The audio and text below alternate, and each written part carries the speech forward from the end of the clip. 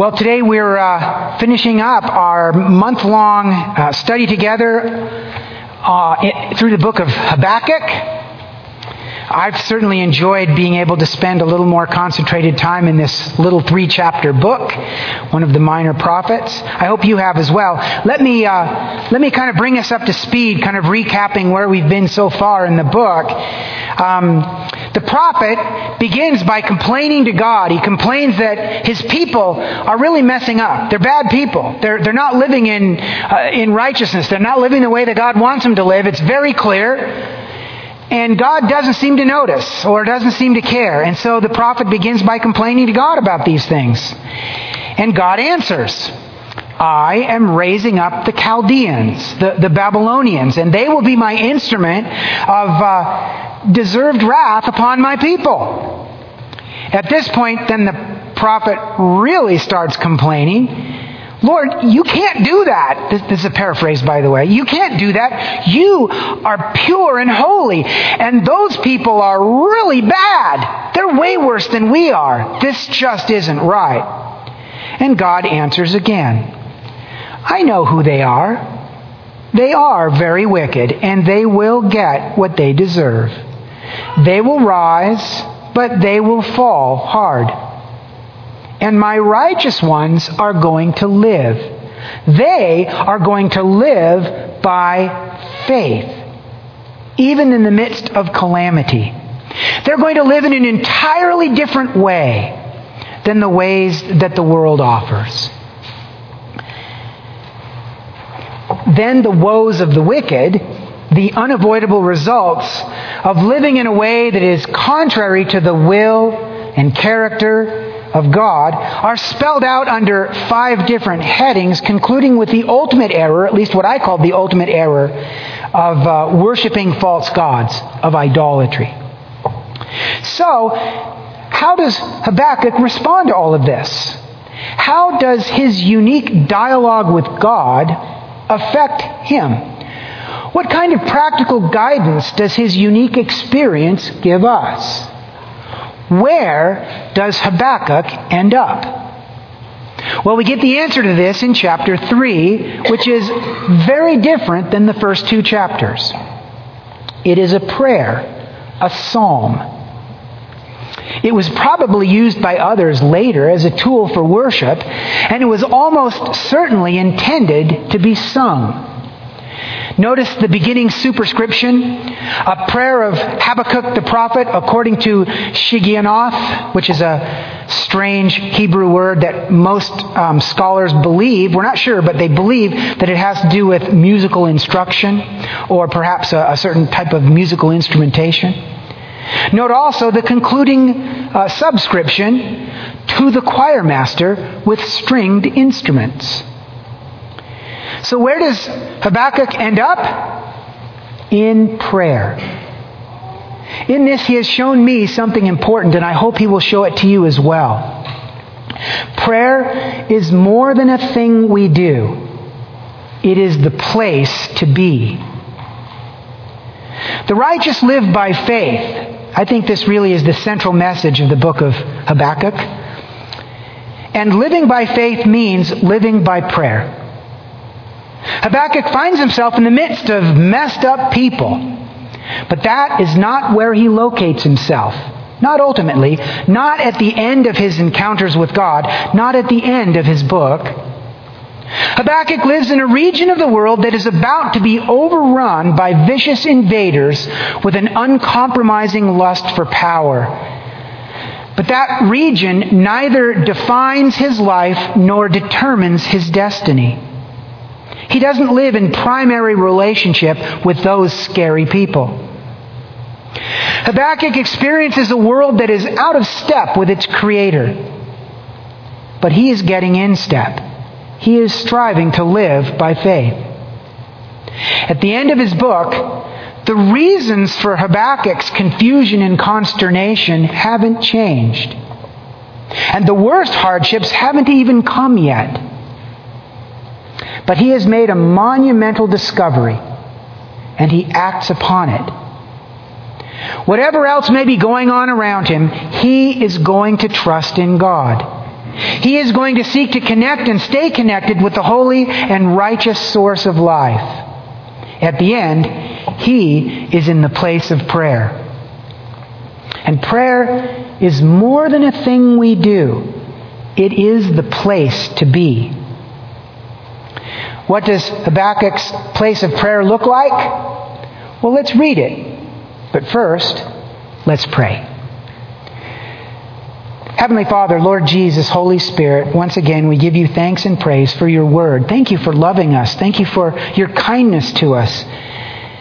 So you have guided us. You have guided us through the apostles and prophets. You have guided us especially through you, Lord Jesus, God the Son,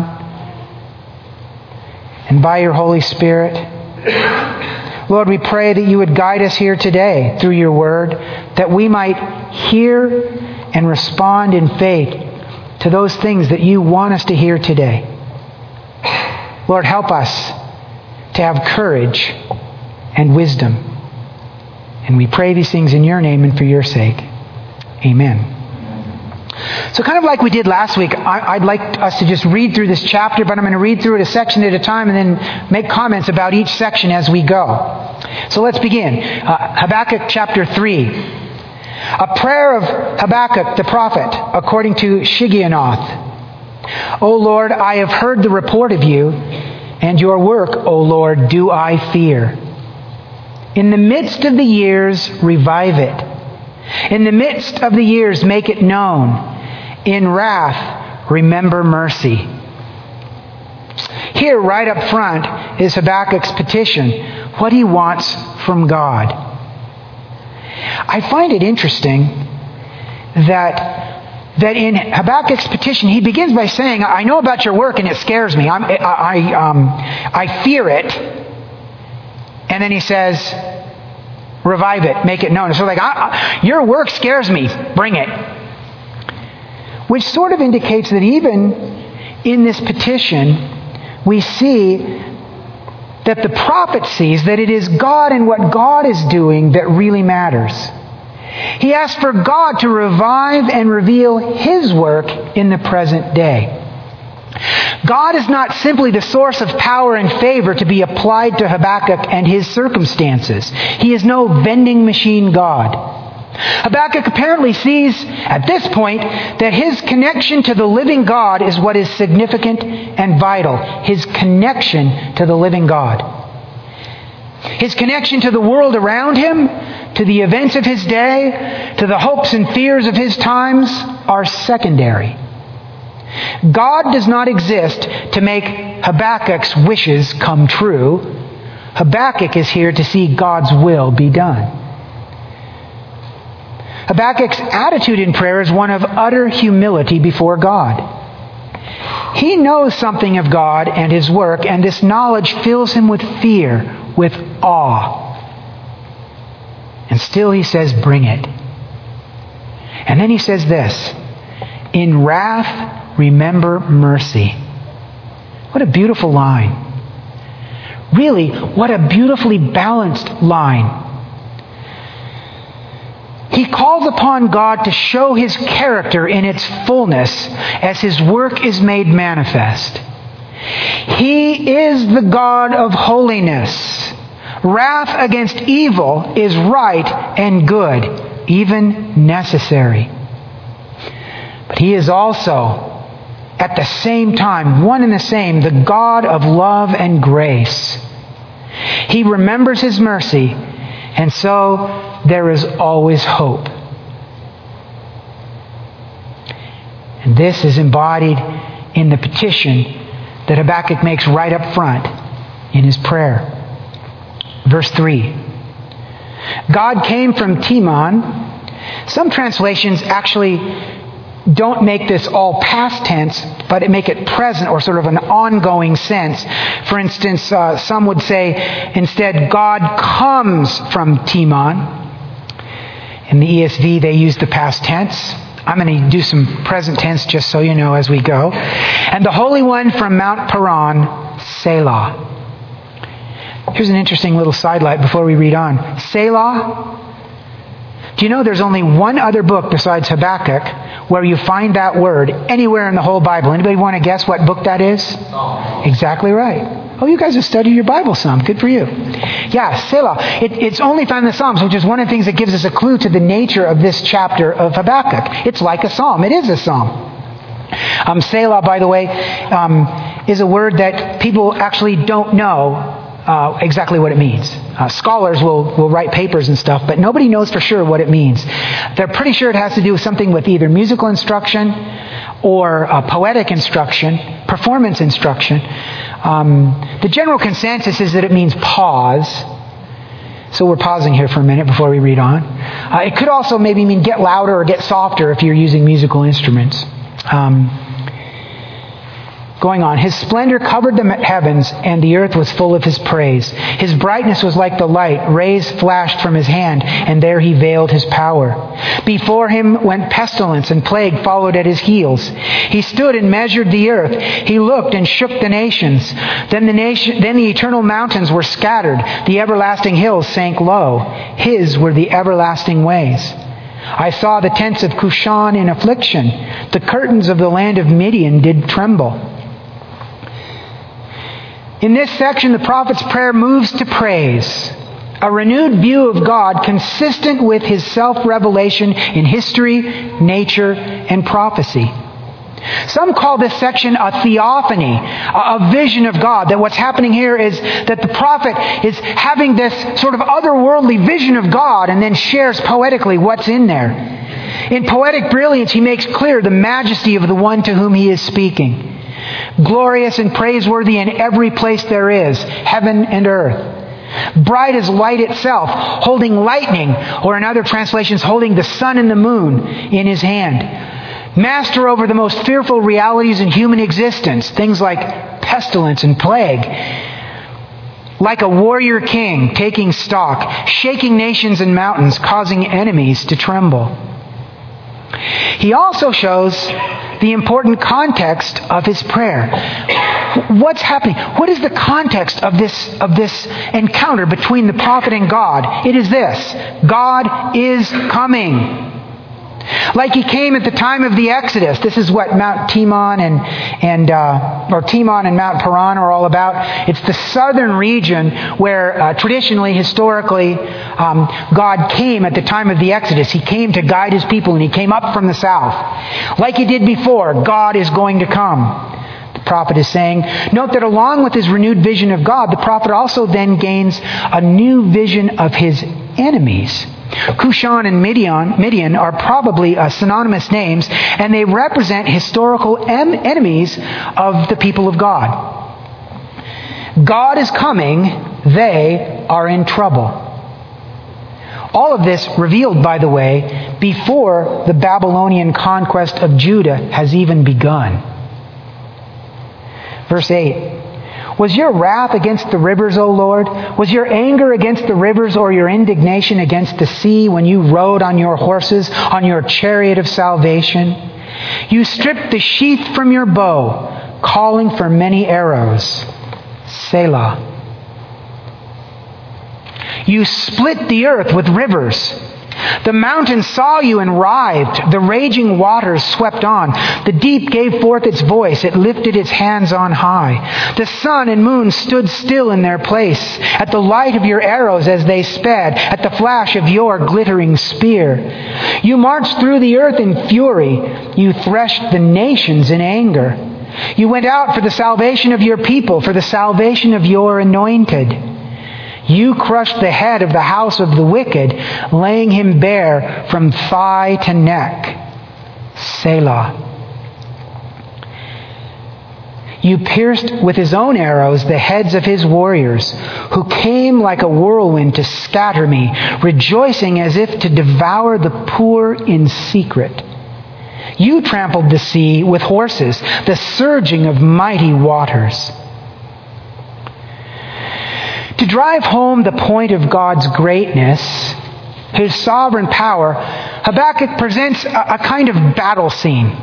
God against other would-be rivals, powerful rivals, nature and nations. And Almighty God's victory is certain. The prophet and all others in prayer to Yahweh God are going to the right place. This section of Habakkuk's prophecy also helps us to understand a little more about why God is coming. God is coming. Why? Because He rules the universe. All nature is His to command. Its existence and overwhelming power show His greatness and beauty. He appears whenever and wherever He chooses.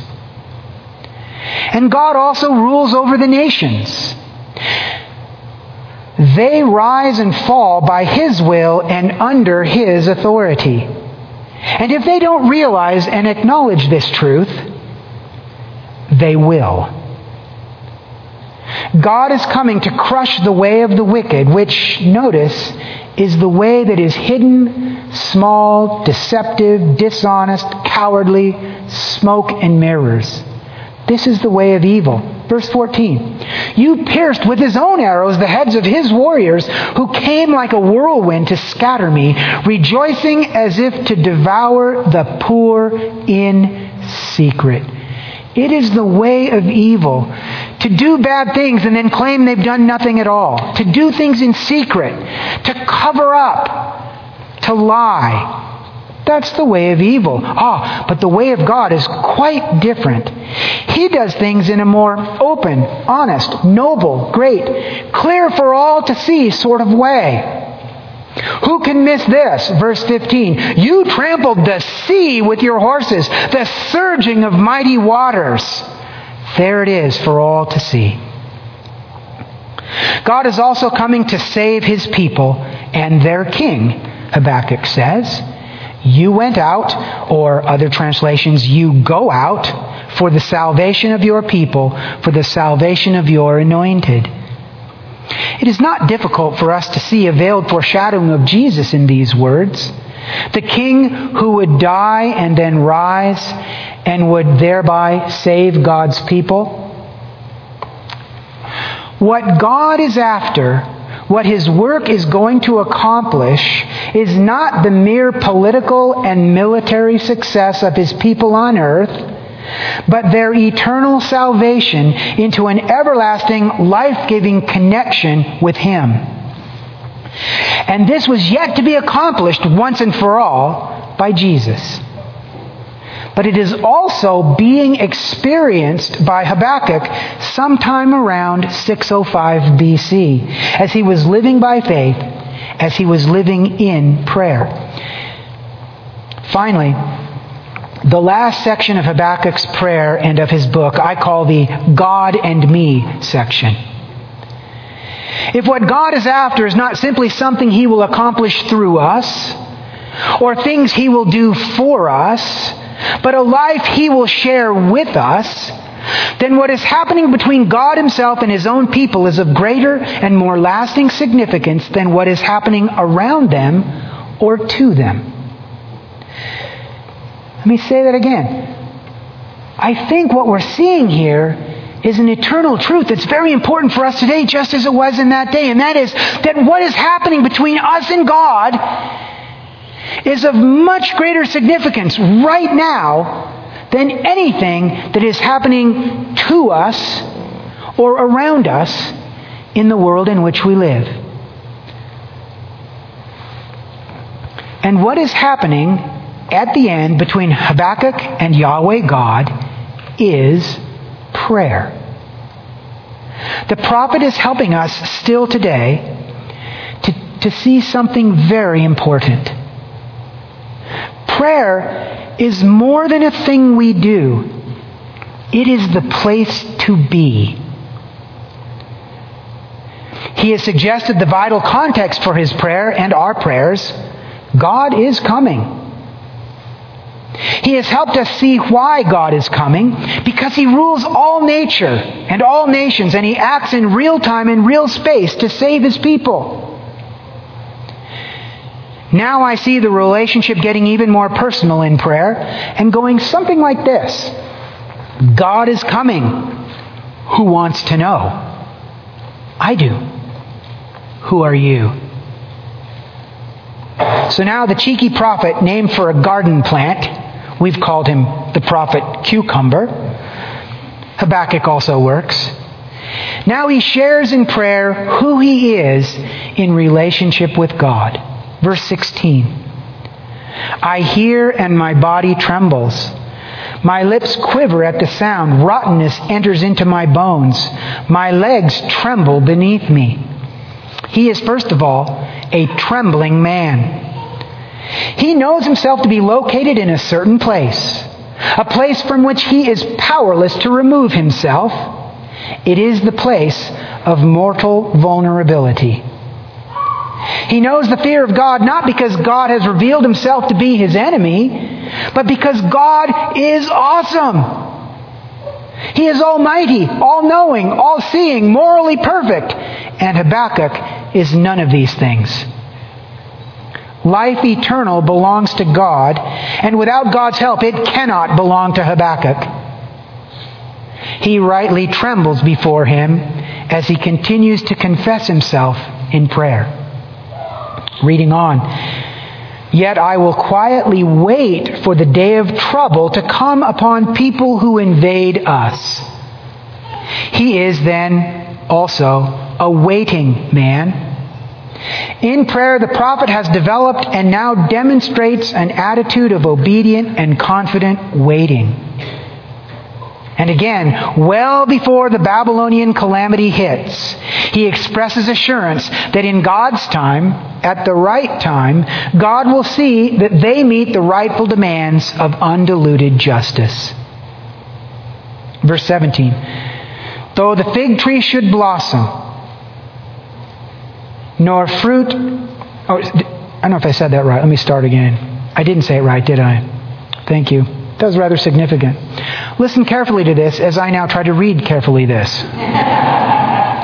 "Though the fig tree should not blossom, nor fruit be on the vines, the produce of the olive fail, and the fields yield no food, the flock be cut off from the fold, and there be no herd in the stalls. Yet I will rejoice in the Lord. I will take joy in the God of my salvation." He is a connecting man. What a beautiful profession of faith. What valuable flash of insight into the right and proper goals of a righteous man, living by faith and truly living in prayer. Habakkuk is not, when all is said and done, interested merely in the blessings God might provide him. He says that even if such blessings do not come, he will continue to reach for his real goal and rejoice in its step-by-step realization. At the end, what is Habakkuk after? The same thing God is after with him. Connection. The prophet's real and ultimate goal is connecting now and forever with God. Finally, verse 19. "God the Lord is my strength. He makes my feet like the deer's. He makes me tread on my high places." Finally, he is a realizing man. At the very end, Habakkuk proclaims by faith who God is and what God is doing for him. He realizes God's powerful and positive presence in his life.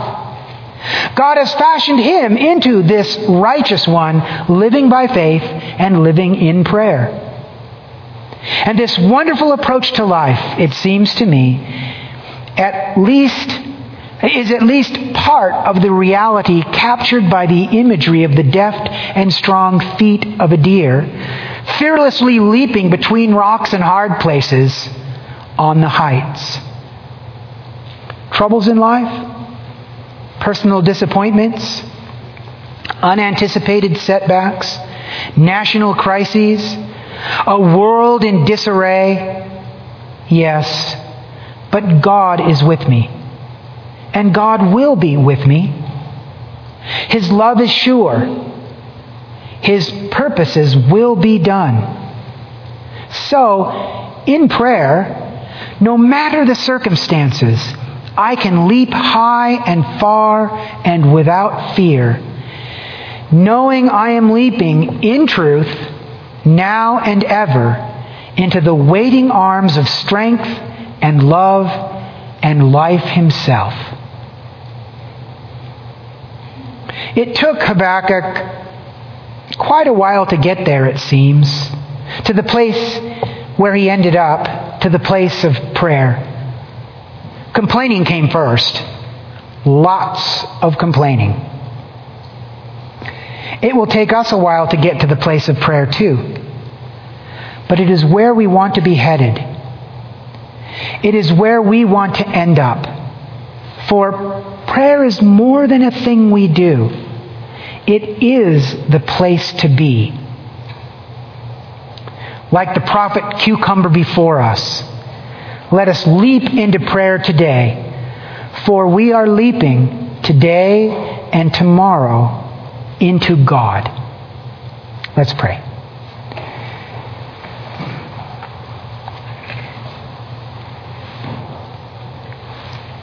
Heavenly Father, we thank you once again for the wisdom of the prophet that you gave to him, that he spoke out, that was remembered and written down, and so we have it here today. And we too can benefit from the insights and the experience that a prophet from 2,600 years ago had. Lord, it is, as we have seen all month long, it is fresh, it is new, and it is valid for people, modern people living today, just as it was for people living then. Lord, I pray that you would continue by your grace, according to your holiness and power, because of your love, that you would continue to draw us into yourself. That you would help us to know that we are located in you before we're located anywhere else. And so we have joy and hope and confidence and resources beyond our imagining and strength beyond our own and a purpose for being here that matters and that matters eternally. Lord, help us to keep living into that reality, to keep living into that place of partnership with you, union with you, Lord, into that place of prayer. And we pray these things in your name and for your sake. Amen.